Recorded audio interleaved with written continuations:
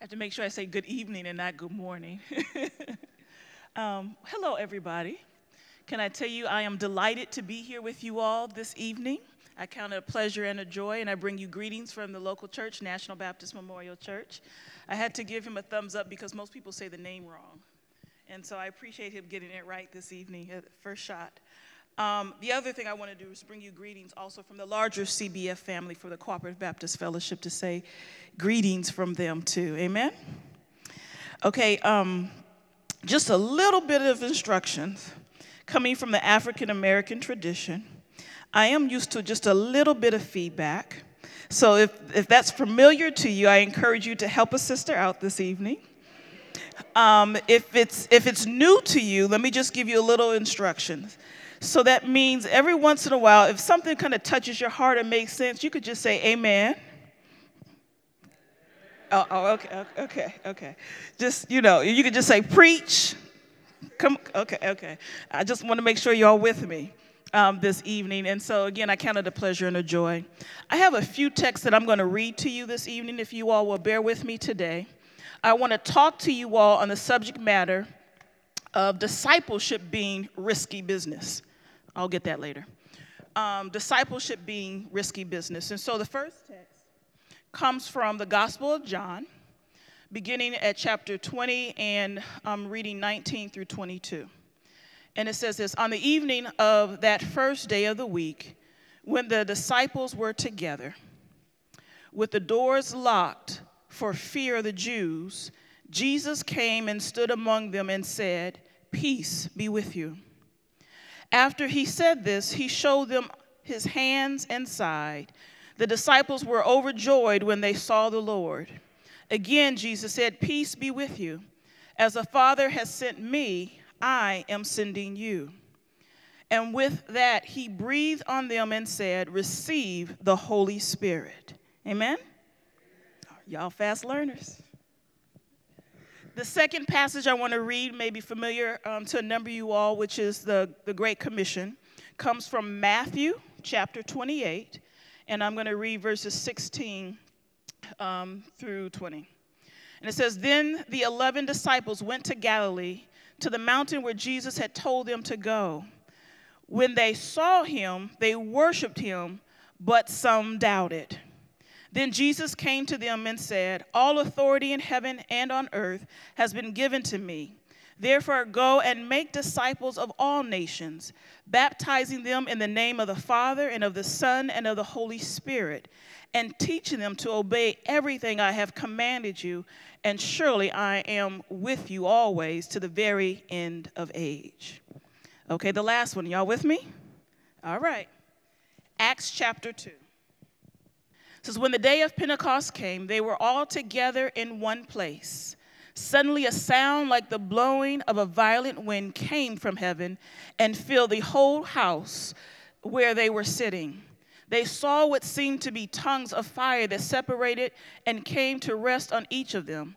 All of them were filled with the Holy Spirit and began to speak in tongues as the Spirit enabled them. Now they were staying in Jerusalem, God-fearing Jews from every nation under heaven.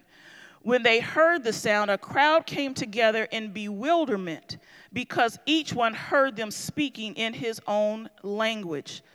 Utterly amazed, they asked, "Are not all these men who are speaking Galileans? Then how is it that each of us hear them in his or her own language, native language?" And I want to end right there. Will you all pray with me?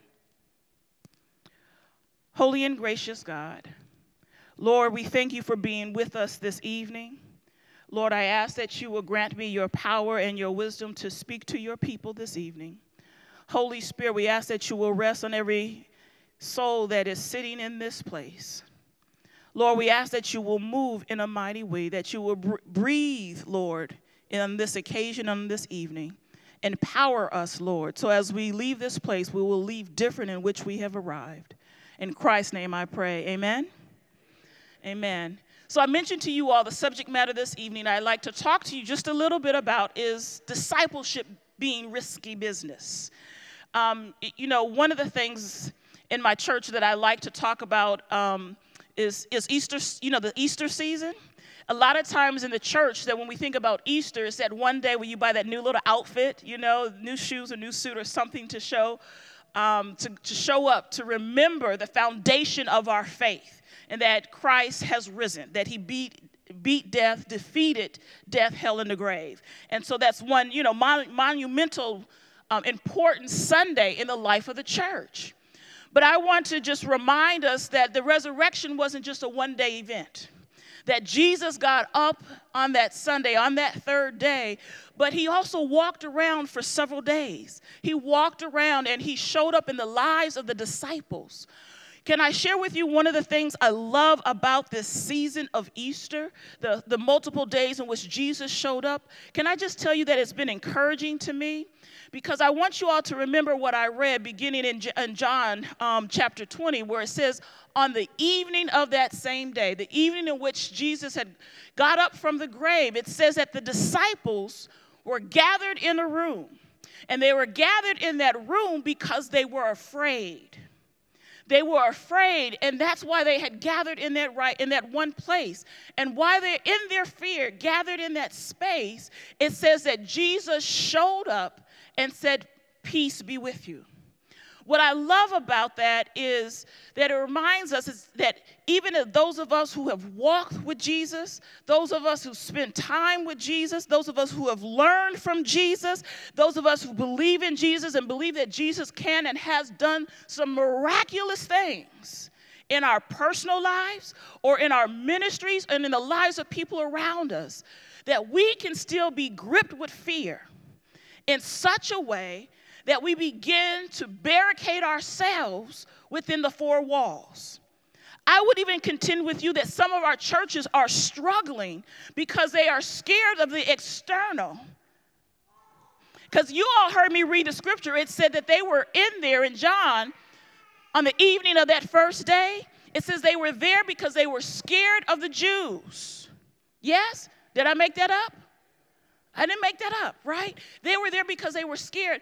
And again, I contend with you that some of our churches, because whatever is going on the outside, will find ourselves gathering in one place, but maybe for the wrong reason, because of fear. But it's important to still gather. It's still important to be there because Jesus showed up. Because I want to say to you, it's interesting. It says again, on the evening of that first day in which Jesus got up, they were gathered out of fear. But that last passage in Acts, when you read it, it's amazing because they're gathered again in a room. But if you read the rest of it, it says that they are on one accord. They are on one accord, and I can say to you, I'm not sure what that really means. But what's important about it is that they were gathered in that space on one accord. And as they waited and they prayed, it says the Spirit of God fell and they were empowered. And they began to speak. They began to share the wonders of God to everyone around them. They were empowered to communicate God's goodness, God's grace, God's mercy, God's power to everyone who was around in their community in different languages, in different ways. And I don't know about you, but sometimes when I sit and I read the text, I begin to wonder some things because sometimes I just don't understand. So I like to sit with the text and I like to meditate on God's word and try to figure out and try to understand. Because what was interesting to me is what was the difference between the evening of the resurrection and that Pentecost moment? Have you all thought about that? What was the distinction between the fear-gathered folks and those that begin to be empowered by the Spirit of God? And the only thing that I've been able to find in God's word, the only distinction is that Jesus showed up. It's Jesus. That Jesus showed up. And Jesus empowered them, began to reframe their frustration, began to encourage them to get back on track. Because if you think about that whole resurrection moment, it talks about how Jesus showed up when the women were at the tomb. Jesus showed up when those disciples were walking on the Emmaus Road. Jesus showed up when they were fishing out there looking to catch fish. And I want you all to think about this because, again, I said, when I don't necessarily understand things, I need to sit with them. I want you all to think about this. These are folks who walked with Jesus. These are folks who sat at the feet of Jesus. These are folks that even Jesus had sent out to be able to walk and operate in his power, and had come back and had some wonderful and awesome testimonies. But during the season of resurrection, where Jesus was walking the earth after being crucified, they were not about their Father's business. They were off track. And I want to suggest to you that they were off track because they were frustrated. They were off track because they were discouraged and disappointed. The one they had walked with had been crucified. And even though they saw evidence that he was no longer in the tomb, they were still amazed, but still bewildered, still off track. Some of them went back to their old business. You all remember when Jesus first called Peter? He was a fisherman out in the water, and he says, I'm going to make you now fishers of men and women. Okay. That was a good amen, ladies. That was an amen moment, and y'all missed it. Not just ladies, forgive me, but okay. He had entered their life and changed their life. And because of an incident where they became discouraged, they became disappointed, and they were scared, they stopped doing the work of the Lord. Is that a familiar situation for anybody in here? Has anybody ever been disappointed in the church? Anybody ever been disappointed in what's going on and had wondered, where is God? What do you do now because something has transpired you were not prepared for, you are upset about, that you were discouraged about? Has anybody ever had those experiences? Can I suggest to you that you're not alone? Those who walked with Jesus, who were able to touch him, and even touch him after the resurrection, still did not get back on track. So can I tell you, you're not alone, but you also don't have to stay in that space and place. That if you can just stay focused and open to receive the presence of Christ, that you can be encouraged, that you can also be motivated to get back on track because Jesus showed up. And you know what's interesting? When he showed up in the lives of his disciples, it wasn't with judgment. He always entered the room or back into their lives and said, peace be with you. So if you are sitting here under the sound of my voice and you are troubled and struggling with something right now, you're wondering why and where is God right now, can I suggest to you that God wants you to know that his peace is with you. When you think about Matthew, in the middle of that time period from the resurrection to Pentecost moment, after he showed up in the lives of the disciples, he gave a command, the Great Commission, to go and make disciples. But I want to encourage you, if you did not hear me tonight, to go back and read it for yourselves again. Because it says when he was with them, they began to worship him. Yes? They began to worship him, and not only did they worship him, there was a little bit of phrase that said, and some doubted. There are times in our Christian journey, in our walk, that we can show up to church, we can be in a Bible study, and we can be in the crowd amongst believers and worship just like the person sitting next to you in the pew, but you can have doubt in your mind. I want us to hear this because if you find yourself in this space and place, I want you to know it is okay. It is okay to doubt. It is okay if you're among believers, but I would also encourage you to do what the disciples did. Even in your doubt, worship. Even in your insecurities, worship. Jesus is standing right in front of them in the physical, because y'all know the resurrection, it was not a ghostly experience. That he was alive in the flesh. And even when Jesus was alive in the flesh, when they began to worship him, some doubted. And even in their doubt, they worshiped and also received the commission that God had for them, was to go out and make disciples. Go out, make disciples, and then in their obedience, they went to that new place and sat in the upper room. They sat in that room and waited for the Comforter to come. And it says that they were on one accord. Again, I don't know the fullness of what that means. Maybe that's a sermon for another time or for your pastors. But what's great about that moment, because I want you all to understand this, that what was happening externally during the Pentecost moment really wasn't anything different from the time when they were in that room scared because of the Jews. Nothing externally had changed. What had changed was them. They were changed because Jesus showed up and they had an opportunity to worship. And something happened. And I will tell you, can I suggest something to you? For those of us, because this is the technology age, and because of the technology age, we can get so much information, and it seems like sometimes we can't function or can't move unless we have all the details. We will play with that GPS until we can get the right. Is it just me? I want to caution us. Because we have access to so much information, let's not let the access to information undermine our ability to trust God. Because trusting God takes faith. And to have faith, you've got to trust and believe in those things hoped for, but the evidence of things unseen, meaning you won't have all the details. You're not going to have all the information. The question is, without all the details and information, are you willing to trust God? Even when you're scared and even when you doubt, are you willing to trust Him?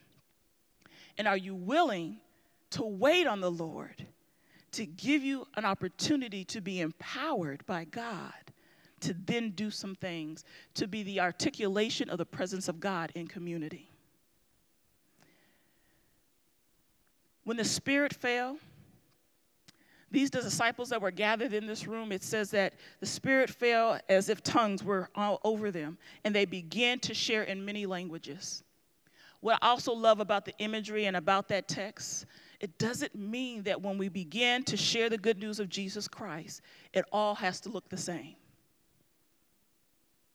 Too often we feel like that if they don't worship like us, if they don't share like we do, that there's something wrong with them. But from the beginning of the birth of the church, there was diversity. And I want to say to you, diversity that's needed. Because there are some folks who are broken in such a way that only someone who's been broken like them can share and talk to. If you know anybody who's living in recovery, they will tell you that it means more to them to hear the testimony of somebody who's living in recovery when somebody is active in their addiction. It's hard to receive from somebody who doesn't have that life experience. You all with me? And it takes the boldness and the courage of somebody who has come from an abusive relationship to talk to somebody who's currently in an abusive relationship. And so there's some testimonies or some stories or some people you as an individual cannot reach, because you have not walked that journey that somebody else is going through right now. But thank God that God can empower somebody who's got a different life experience that has a capacity to share that story that will turn the heart of somebody who's lost so they can find Christ. So I want to encourage you as you are a new church forming. Number one is this: never apologize for who you are. You are okay just as you are. You are okay just as you are. Your church did not have to look like the church that owns this space. The question is, are you just willing to worship when you're together? Are you willing to still move forward in your fear and in your doubt to be used by God? Because God needs you. And with God, all things are possible. So I want to just drop by this evening to encourage you all to be authentically who you are and be okay with that. And as you worship God, expect the Spirit to fall, to empower you to go and translate the gospel to somebody who's only going to be able to hear it from you. And be okay with that. So you don't have to look for models of how other churches are and how they do what they do. Be you. And be willing to risk that. Because here's the other thing, and I'm actually going to close with this. That when the Spirit fell and they begin to share the wonders of God with those who are out there assembled in that space and place, how people responded. Some people were amazed by what they saw and were attracted to it. Some people saw what's going on and they had a similar kind of wonderment, and they began to talk about the people who were empowered by God. Meaning that as you are a disciple of Jesus Christ, people are going to have mixed responses. Even if you're doing what God has asked you to do, and even if you are empowered to do what you're doing. See, sometimes I think we miss the mark because we are discouraged because of how people are responding to what we do and how we're doing it. But know this, from the beginning of the birth of the church, not everybody got it. And not everybody received it.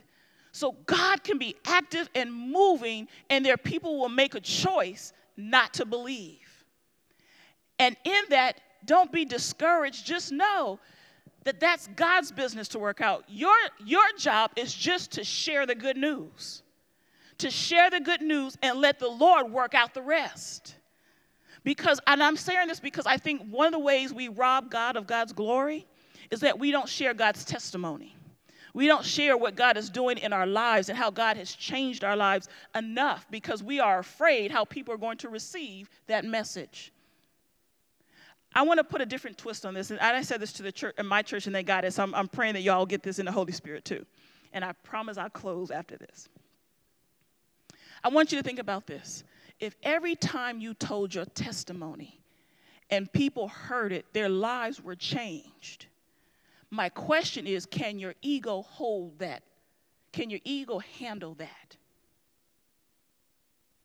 If every time you shared how God has changed your life and made a difference in your life, and then people heard it and they begin to straighten up and straighten out, and they begin to come to church, and you see that lives are changed because you're sharing your testimony, could our egos handle that much victory? Or if that happened every time, would we begin to replace God with us? Something to think about. And I think it's intentional that God helps us out by helping us understand that part of the mystery of God is that we just share the story and God takes care of the rest. Amen? So share it even if you feel like people don't believe it. It's a seed that's planted, and God's job to nurture that seed to a spiritual health. Amen? So I encourage you all to just take on the risky business of being a disciple. That even if you are afraid, to keep moving forward. And even if you are in doubt, keep worshiping God. Because if you do that, Jesus will show up. Jesus will show up to encourage you. Jesus will show up to challenge you.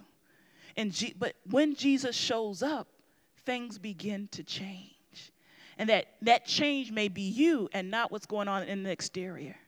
Because those folks, the Spirit fell, and they began to step outside the doors. And lives began to change, and some lives never moved. And that's not our responsibility. That's God's. Shall we pray? Holy and gracious God, as we are assembled here today, we sit here, Lord, in this space with some who are afraid. We sit gathered in this space with some who may have doubts, insecurities. But Lord, we know that all things are possible through Christ Jesus. And Lord, we're asking that the impossible be done in our lives and through our lives. Holy Spirit, we ask for you to fall and breathe new life in our faith and our faith journey. Strengthen our steps, deepen our faith, and grant us the courage and the boldness to share the wonders of God so that others may believe and be healed and saved. Holy Spirit, have your way. Have your way. In Christ's name I pray. Amen. Amen.